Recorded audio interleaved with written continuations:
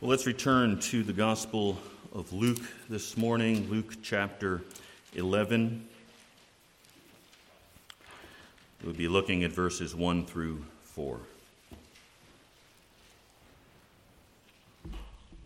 It happened that while Jesus was praying in a certain place, after he had finished, one of his disciples said to him, "Lord, teach us to pray, just as John also taught his disciples." And he said to them, "When you pray, say, 'Father, hallowed be your name. Your kingdom come. Give us each day our daily bread, and forgive us our sins, for we ourselves also forgive everyone who is indebted to us. And lead us not into temptation.'" As you know, I had the privilege of preaching at a men's retreat this weekend, hosted by Grace Baptist Church in Woodhaven. And as the men who attended with me will attest, it was a great weekend. I'd encourage any of you who are unable to be there with us to put it on your calendars for next year. Throughout the 4 teaching sessions, those of us who spoke covered 2 Timothy chapter 2. And I certainly profited from the ministry of the other men who taught. The fellowship was an incredible blessing. I got to see some brothers that I had already known, got to know some I had not met before, and it was a joy to be around a group of men devoted to Jesus Christ. As some of us were saying our goodbyes, one brother came to thank me for my ministry, and what he said about the weekend I thought was very true. He said that it was the first such event that he had attended in which he never heard anybody talking about football. All the talk, he said, was about Jesus and the Word. And that was pretty much my experience as well. But the thing that I most appreciated was prayer. Men gathered together Friday night before things officially kicked off, and then early Saturday morning, pouring their hearts out to God, praising Him, thanking Him, pleading with Him that we might know Him better. But that kind of earnest prayer didn't just happen at those scheduled times. It happened informally as men met and spoke together of their struggles and their joys and their families and their ministries. And then wherever they happened to be, whether it was at meals or in the gym or standing in the hallway, they would bow their heads together to seek the Lord. After most of the teaching sessions, we would break up into small groups of 9 or 10, much the way we do at Spofford, with a pastor leading each group, and the same group would meet together after every session.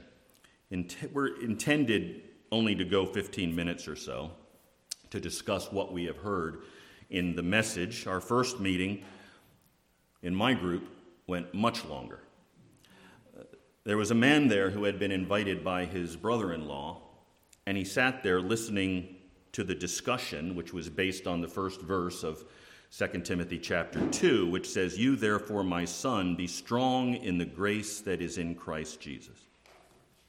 And as we were all discussing what we had heard in the message, talking of God and the greatness of His grace, this man just sat there quietly, but was clearly being affected by what he was hearing from the others in the conversation. And at some point, he broke in and began to pour out his heart to this group of men that he had never met before. I won't go into his story, but he's had a very hard life. And he was grieved because as much as he tried to do what is right, he kept failing. And it was clear he was suffering. It was also clear that this man needed to understand grace. And then almost every other man in that room began to help him do just that. Everyone, it seemed, picked up on a different aspect of something that this man said and sought to help him to understand forgiveness and grace and assurance. And it was a glorious thing. And then we prayed. And with earnestness, we poured out our hearts to the Lord, pleading for God to pour out his grace upon this man while he sat there weeping. Throughout the rest of the weekend, I'd look for him, and it always seemed that there was another man from our group there with him, talking to him, praying with him. He sought me out before he left last night to thank me, to tell me that I would never understand the impact that I had had on his life. But I knew that I was just a representative of all those men who had invested in him this weekend. We don't know what God's going to do with his life, but here's the thing. Whatever God does in this man's life won't be because of me. It will be, first of all, because of the Holy Spirit. But it'll also be in response to the love and the prayers of men no different from any other group of Christian men. Men who are struggling in their own lives, but believe that their God hears prayer uttered in Jesus' name and uses the prayers of his people to accomplish his purposes. So, I would ask you to pray for this man. This is all being recorded, so I won't mention his name, but God knows who he is.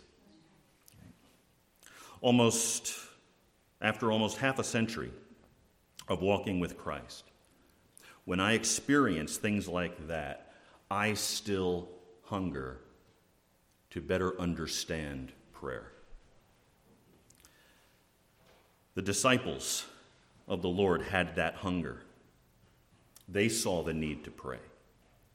But after watching the life of Jesus, they became aware that something was seriously missing from their understanding of prayer and their practice of prayer. Our Lord and his disciples had been invited to dinner by Martha and Mary in a little village called Bethany. And as we saw last week, it was during that meal that Mary chose the better part by choosing to sit at the feet of the Savior and listen to him teach. Now, as we look at this passage beginning at the beginning of chapter 11, we find our story opening up with Jesus sitting at the feet of his Father in prayer. The disciples had grown up under the teaching of the Pharisees, under the teaching of the rabbis. They watched them pray 3 times a day after the model of Daniel. But they were also reminded by the Lord in Matthew chapter 6, when you pray, you are not to be as the hypocrites, for they love to stand and pray in the synagogues and on the street corners in order to be seen by men. Truly, I say to you, they have their reward in full. Some of the disciples had been with John the Baptist, and he had taught them to pray before he sent them out to follow Jesus as the Lamb of God who takes away the sin of the world. So the disciples had seen the Pharisees pray, they had seen John the Baptist pray, and now they see Jesus praying, and they see a difference. This is why one of the disciples, on behalf of all of them, says to Jesus, "Lord, teach us to pray." As they watched the life of Jesus, they became aware that he spent much time in prayer, and as a result, he gained strength and courage and wisdom and power to overcome the evil one, to bring new life to many around him, and now they wanted to learn about this particular area of spiritual life. I think they connected it back to what they had experienced when Jesus sent them out, and they found that there were demons that they could not cast out, but Jesus could. And I think they're putting 2 and 2 together. You see, maybe one of the reasons that we didn't have the ability to do that is because we're not praying like Jesus prays. In this passage, we're going to find that the Lord offered his disciples a model of prayer rather than a model prayer. There's a big difference. One is a framework in which to approach God, and the other is a prayer that we pray over and over as a kind of liturgical act. But within this model of prayer, our Lord gave the disciples a number of spiritual insights into prayer. And these insights are applicable not only to those we might consider to be spiritual giants, but every believer, every follower of Jesus Christ. Are you willing to say with the disciples, Lord, teach me to pray?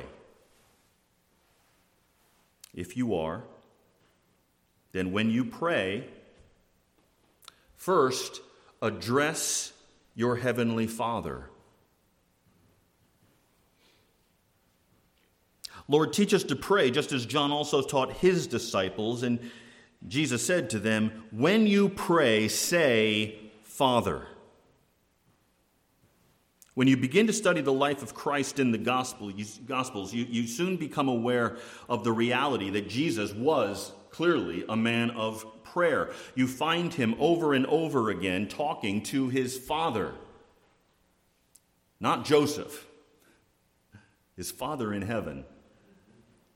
You see him praying at his baptism, during his temptation, before the transfiguration, in the garden, in the night in which he was betrayed, on the cross before he was taken into the presence of his Father. And those are far from all the occasions that we have recorded for us in the Scripture. Prayer was a priority for Jesus, and in this regard, we see him practicing what he preached. As we mentioned earlier, last week we looked at Mary and Martha. Martha was upset with her sister because Mary wasn't helping to prepare and serve the meal. And then she got upset with Jesus because it seemed to her that Jesus didn't care that she was left to do all the work. And when Martha came to Jesus to complain about her sister not helping, what did Jesus do? He told her that Mary had chosen the better thing, and that would not be taken away from her. Well, that's what Jesus exemplified in his own life.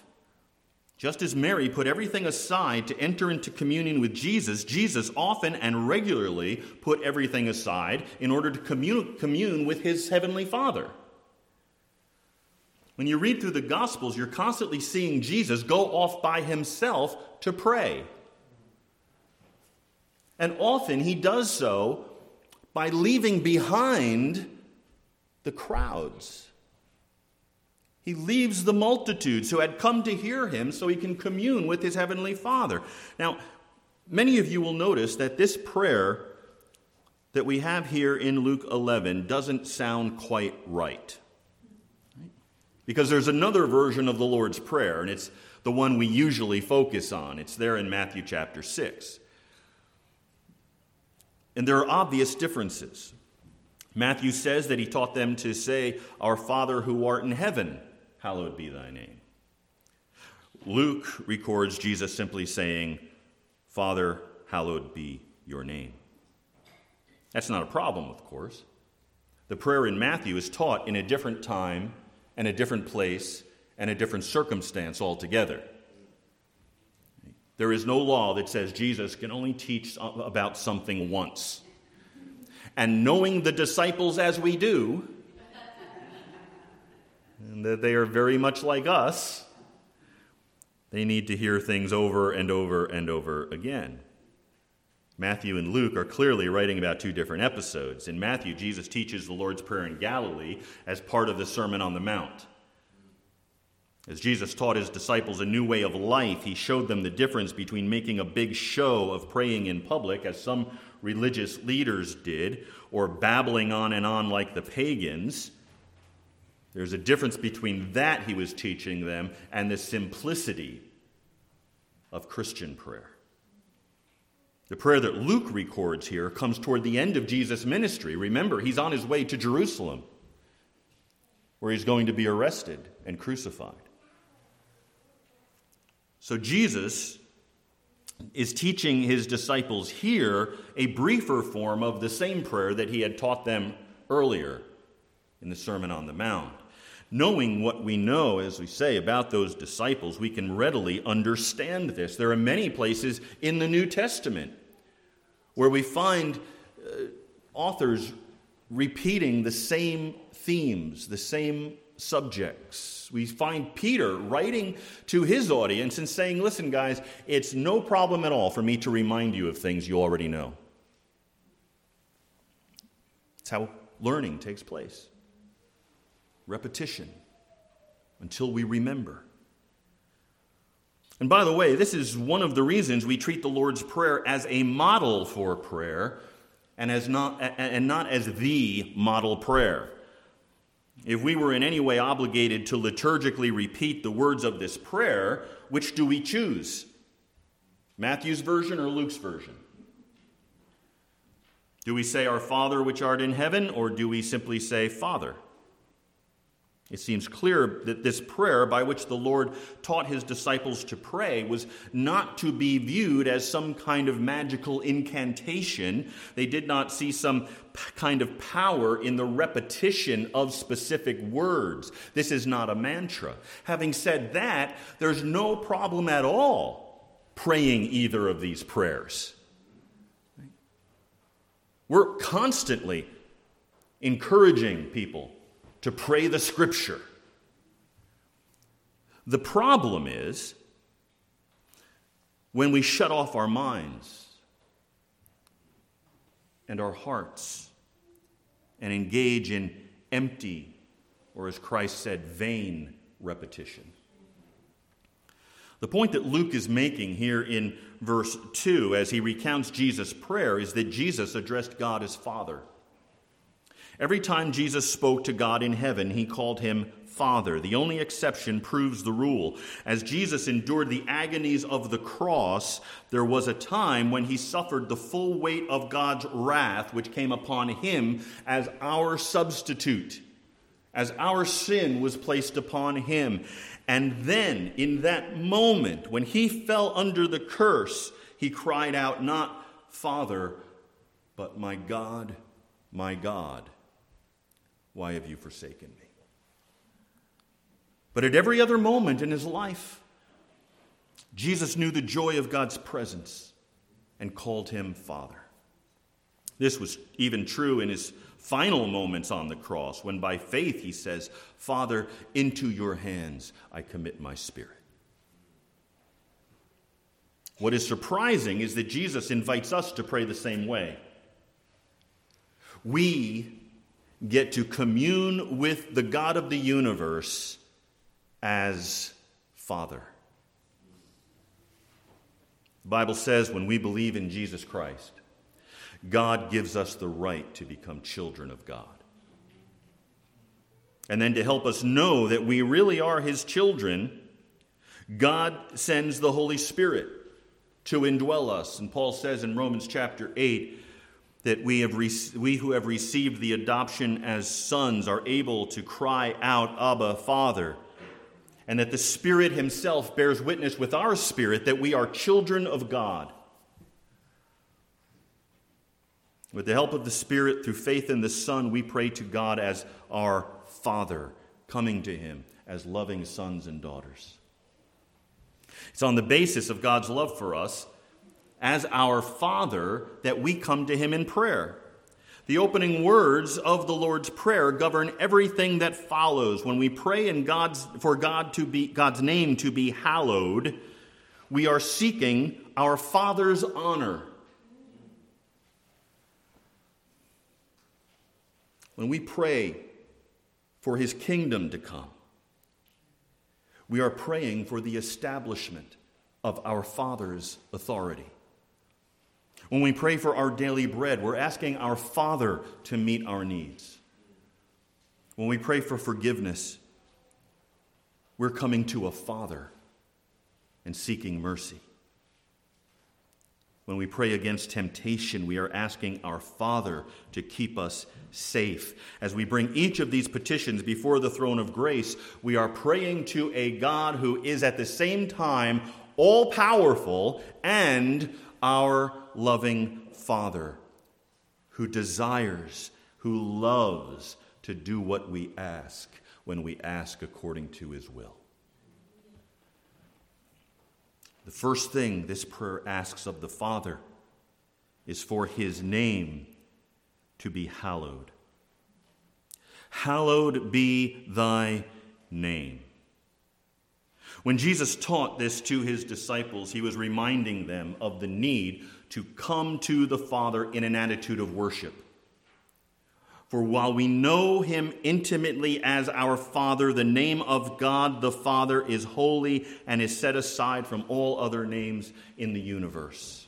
He is above everything that has ever been, and his name is above every name on earth and under the earth. So we are to enter into his presence, seeing his worth and proclaiming it. We do not take the understanding that God is our Father and imply from that we can come into his presence casually, with a degree of familiarity that results in irreverence. God is our Father, but he is still God. I called my father Dad. I knew what would happen if I treated him with disrespect, or if I spoke to him like I spoke to my friends. Two things can be true at once. And here they are. He is our Father. He loves us, and he grants us to love him. But he is God, and he is to be honored, and he is to be praised, and he is to be worshiped.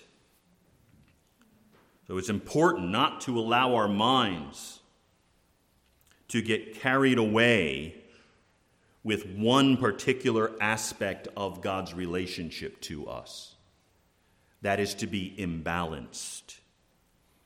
Our Heavenly Father is the one and only living God. He is the infinite, eternal, unchangeable, all-sufficient, perfect, all-powerful, all-present God whose heart is filled with justice and truth and love and mercy and grace. And by having the right idea about who he is, we can then pray, hallowed be thy name. Praise you. All glory to you, Father.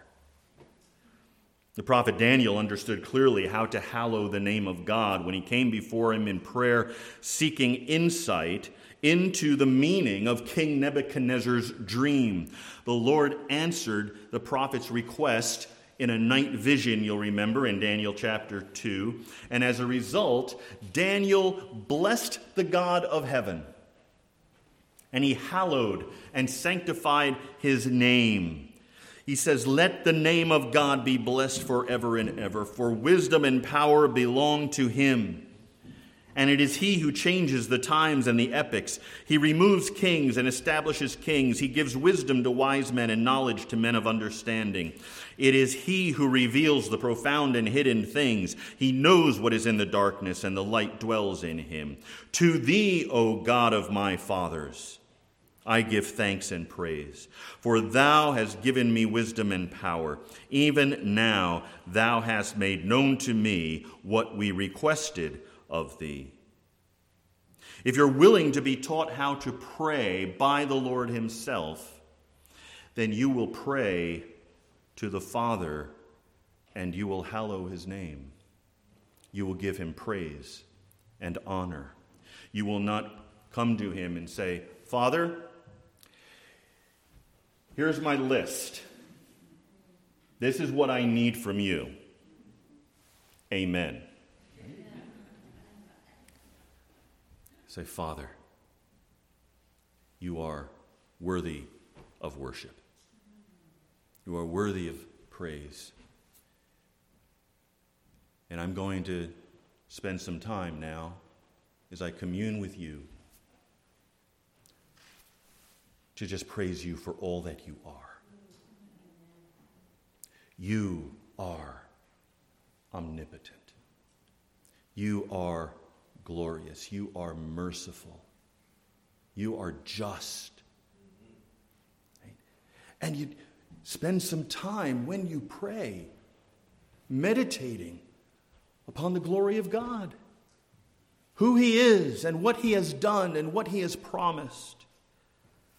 Oh, my brothers and sisters, I honestly sometimes don't know how to respond to people when they come to me and say, Pastor, I try to pray, and within 2 minutes I'm out. I've got nothing to say. I don't know. Open your Bible, brothers and sisters. Let it tell you who God is, and pray that to your Father.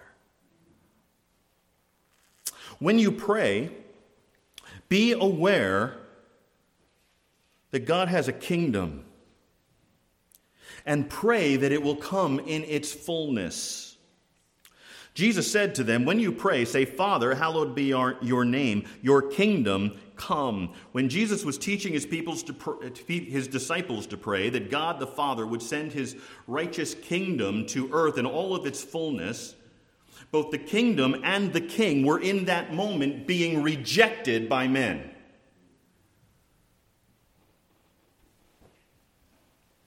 So for the time being, our Lord was invading the spiritual kingdom of Satan. He says this, right, back in Matthew. The strong man has been bound. The strong man has been bound. And Christ says, I am plundering his house.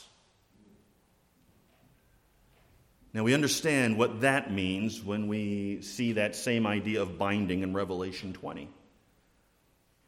Satan is bound from deceiving the nations.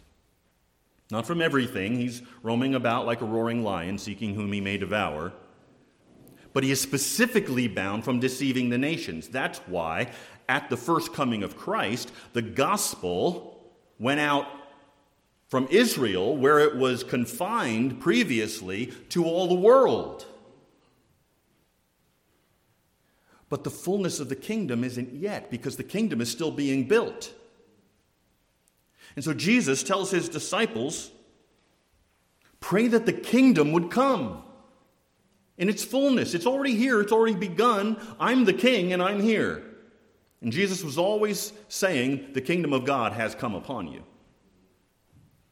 But we look around and you look at this world, it's kind of hard to see God's kingdom. God's kingdom is here because God is indwelling his people. We're his kingdom. We're a manifestation of his kingdom, but it's not in its fullness yet. It's being built, however. And we need to cultivate that desire to see that kingdom. That desire for God to establish his divine rule in the hearts of men and women now. We need to be asking God in this terrible, false, materialistic, humanistic society, how do you want to use me so that your kingdom can be built and I can be a part of it? God's going to build his kingdom. Don't you want to be a part of that project? Should I have a Bible study in my home or my workplace?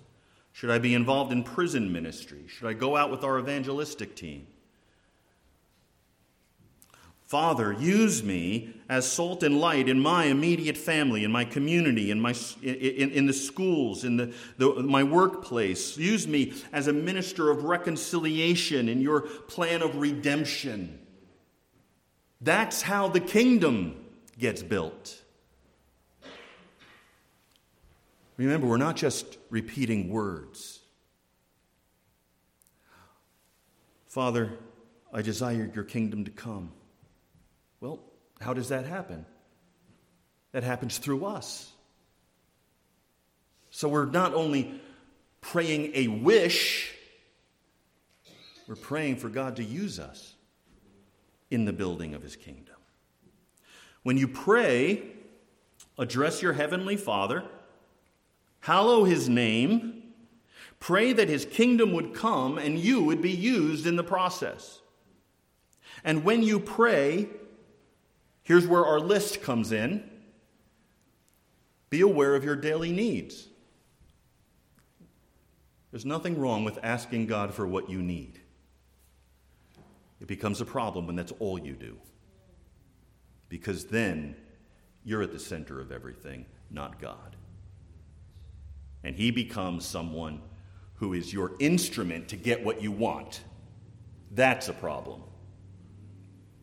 Give us each day our daily bread. In the garden before the fall of Adam and Eve, this prayer wasn't necessary.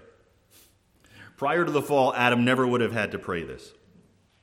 But when sin entered into the world, all that changed. Man was then faced with sweat and toil as he approached hard soil and thorns and thistles, and his crops were jeopardized by disease and bad weather and death. Since the fall, mankind has been faced with the lack of physical and emotional and mental and spiritual bread. And so we are encouraged to come to our Father to seek what we need. But take that a little bit further. Why do we need this? Well, if we're talking about literal bread, we need it in order to stay alive. Why? I mean, if that's all there is, simply surviving another day, the world can do without me. Okay? I want to survive another day. And I want God to provide for all my needs, whether it be physical or spiritual or emotional or mental, so that I can be a part of his kingdom work. As a disciple of Jesus Christ, who is first in my life? It's the Lord. I want him to be glorified, and I want him to be glorified in me. And so, yes, I need stuff. I need a roof over my head. I need clothes. I need food. But the ultimate reason for that is not just to survive another day. It's so that I can continue to serve him until he calls me home. Look at the requests in our bulletin every Sunday. One of the things that is included in this request, give us each day our daily bread, is intercessory prayer as well. We're not just praying for ourselves, I trust. We're praying for one another. Here's one way in which we turn to the Lord for our daily needs. We don't turn to the government or the lottery. We don't turn to a lifestyle of lying and cheating. We seek to become humble men and women who depend on the one and only living God to provide our daily needs, sometimes directly and sometimes through intermediaries, sometimes through one another. God answers prayer through us. We always recognize, however, that no matter what the earthly source may be, behind that person or that institution is the gracious hand of God.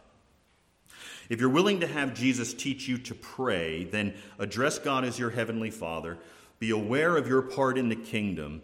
Turn to him for your daily needs. Oh, missed one. Hallow his name. And be aware of your own sinfulness. Forgive us our sins. For we ourselves also forgive everyone who is indebted to us. Once again, we are presented with a clear indication that this prayer is to be seen as a model of prayer. Certainly, this is a prayer which Jesus could never pray. As we come into the presence of a holy and just God, like Isaiah, when he saw God on his throne, we ought to immediately become aware of our own guilt and sinfulness and shame. We know that except for our relationship with Jesus Christ, we would suffer the wrath of God. Aside from the blood of Christ being shed for us, we would be under condemnation and judgment. But we have been forgiven if we are in Christ. That sin has been thrown as far as the east is from the west. And if we have been forgiven, then we are obligated to ourselves forgive others who may be indebted to us. That's the connection. If you think about all of the ways that other people have offended you and sinned against you, your mind is going to develop in a certain way. You're going to be filled with bitterness and resentment and anger. But if, when someone offends you, you think rather of the forgiveness that you have already received, it throws everything into another light. Because let me tell you something, no one has ever sinned against you to the extent you have sinned against your Heavenly Father. And He has forgiven you. And because of that, we ought to be people who practice forgiveness as a matter of course. Not wondering whether this person is worthy of our forgiveness. Were you worthy of forgiveness? Absolutely not. I don't know the things that you've been forgiven for, but I know you are not worthy of forgiveness because forgiveness comes by grace. And we are to extend that same grace to one another. I am sometimes surprised to find that people are surprised that others have sinned against them. Like, what world are you living in? I live in a world that is fallen and in which everyone I know is also fallen. I live in a world in which I am fallen, in which I am going to fail people, and I'm going to disappoint them, and I'm going to say the wrong thing. I am going to sin against people. It's inevitable. It's who I am. And I long for the day when that changes, but here we are. Why should I be surprised when someone else sins against me? Why should I think that I have the right to withhold forgiveness from someone after all that God has forgiven me? Are you willing to say, Lord, teach me to pray, then address God as your heavenly Father? Hallow his name. Be aware of your part in his kingdom. Turn to him for your daily needs. Be aware of your sinfulness. And finally, be aware of temptations. Lead us not into temptation. The word for temptation can also be translated as test or trial. As new creatures, as we've said, we still live in a fallen world, though we are new creatures. We're in this transition period, so to speak.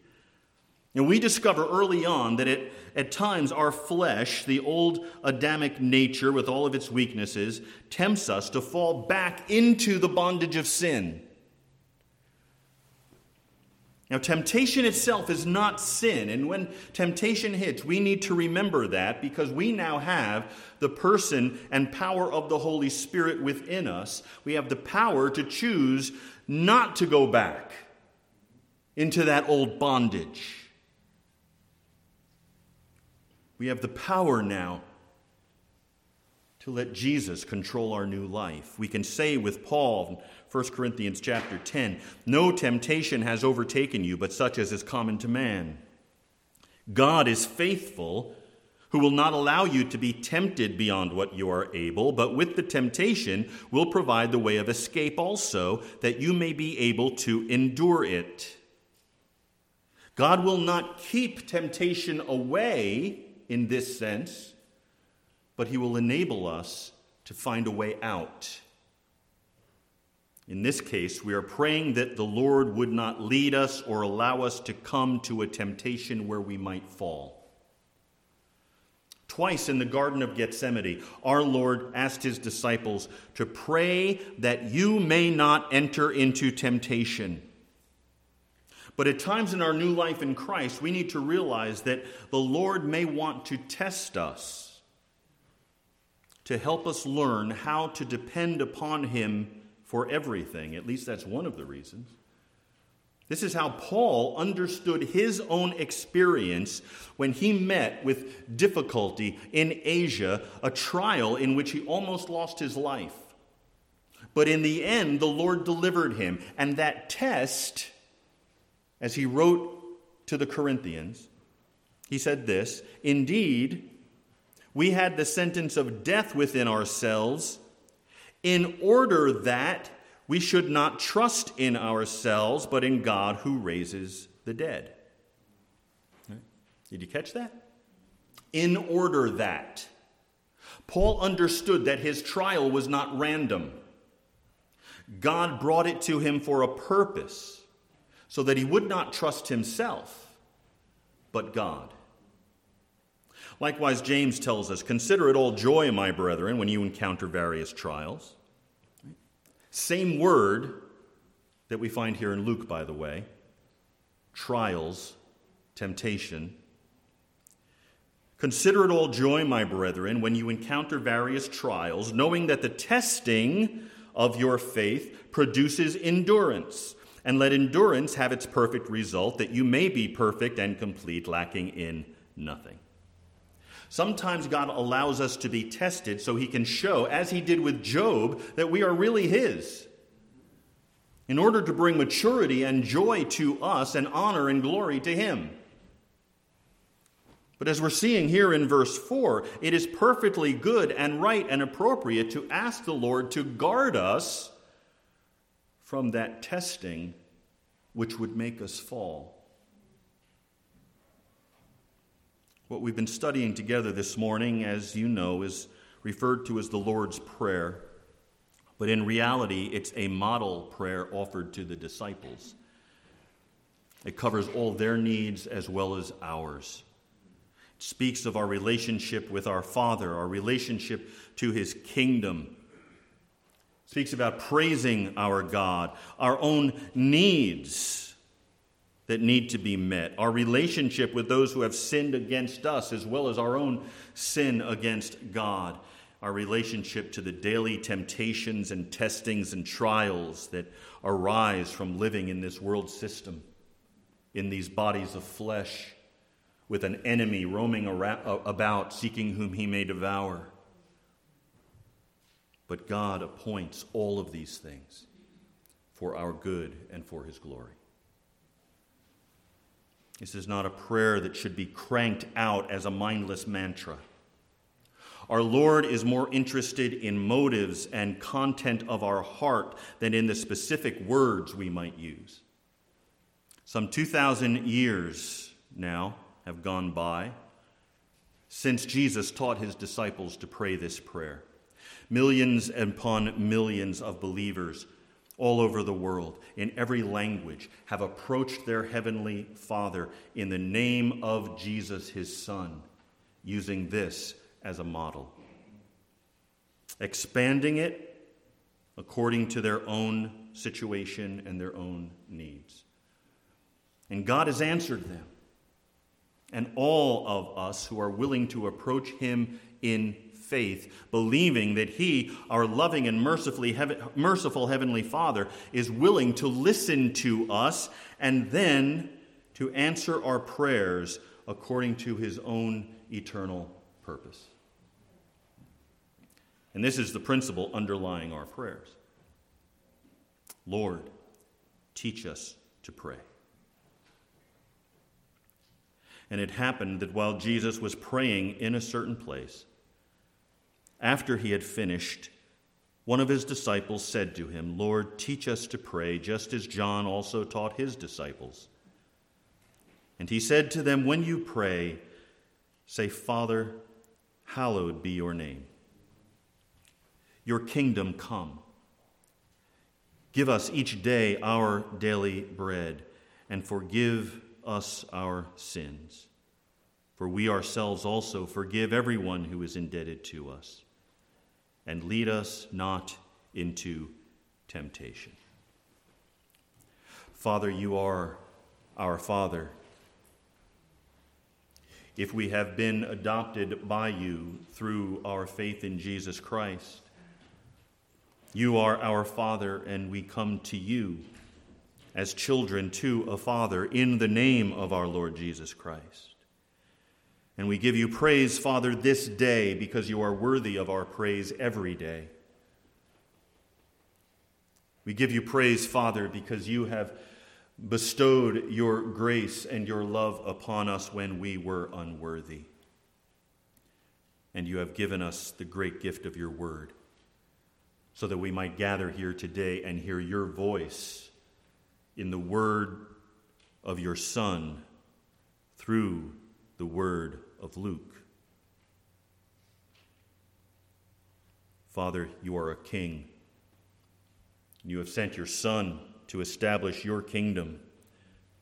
And indeed, Father, the kingdom is here because the kingdom is within us by your Spirit. And your kingdom is in this world being built as the gospel goes forth, Father. And men and women hear it and are convicted by your Spirit and come to love and to honor your Son. Build your church, Father. And in doing so, build your kingdom until we experience your kingdom in all of its glory.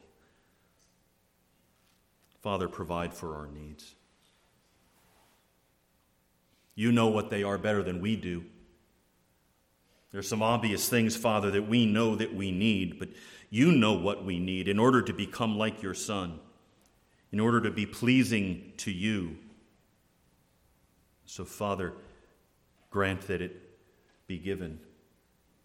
Yes, food and clothing and homes, but, Father, fellowship, a knowledge of your word, sensitivity, Father, to sin. Give us all those things that are necessary to be faithful disciples of your Son. And Father, when we fail, and we fail, forgive us. When we confess our sin, Father, be faithful and just to forgive us and cleanse us from all unrighteousness. And Father, give us hearts of forgiveness, that we might treat others as you treat us, not according to what is deserved, but according to grace. Oh, and Father, keep us from sin. Father, fulfill your promise that you will not lead us into testing and trials that will be too much for us. Help us to see the way out that you provide so that we might live lives of holiness, lives that are honoring to you. And Father, teach us to pray. Give us a desire to pray as Jesus prayed and to commune with you in his name. For it is in his name that we pray now. Amen. Amen.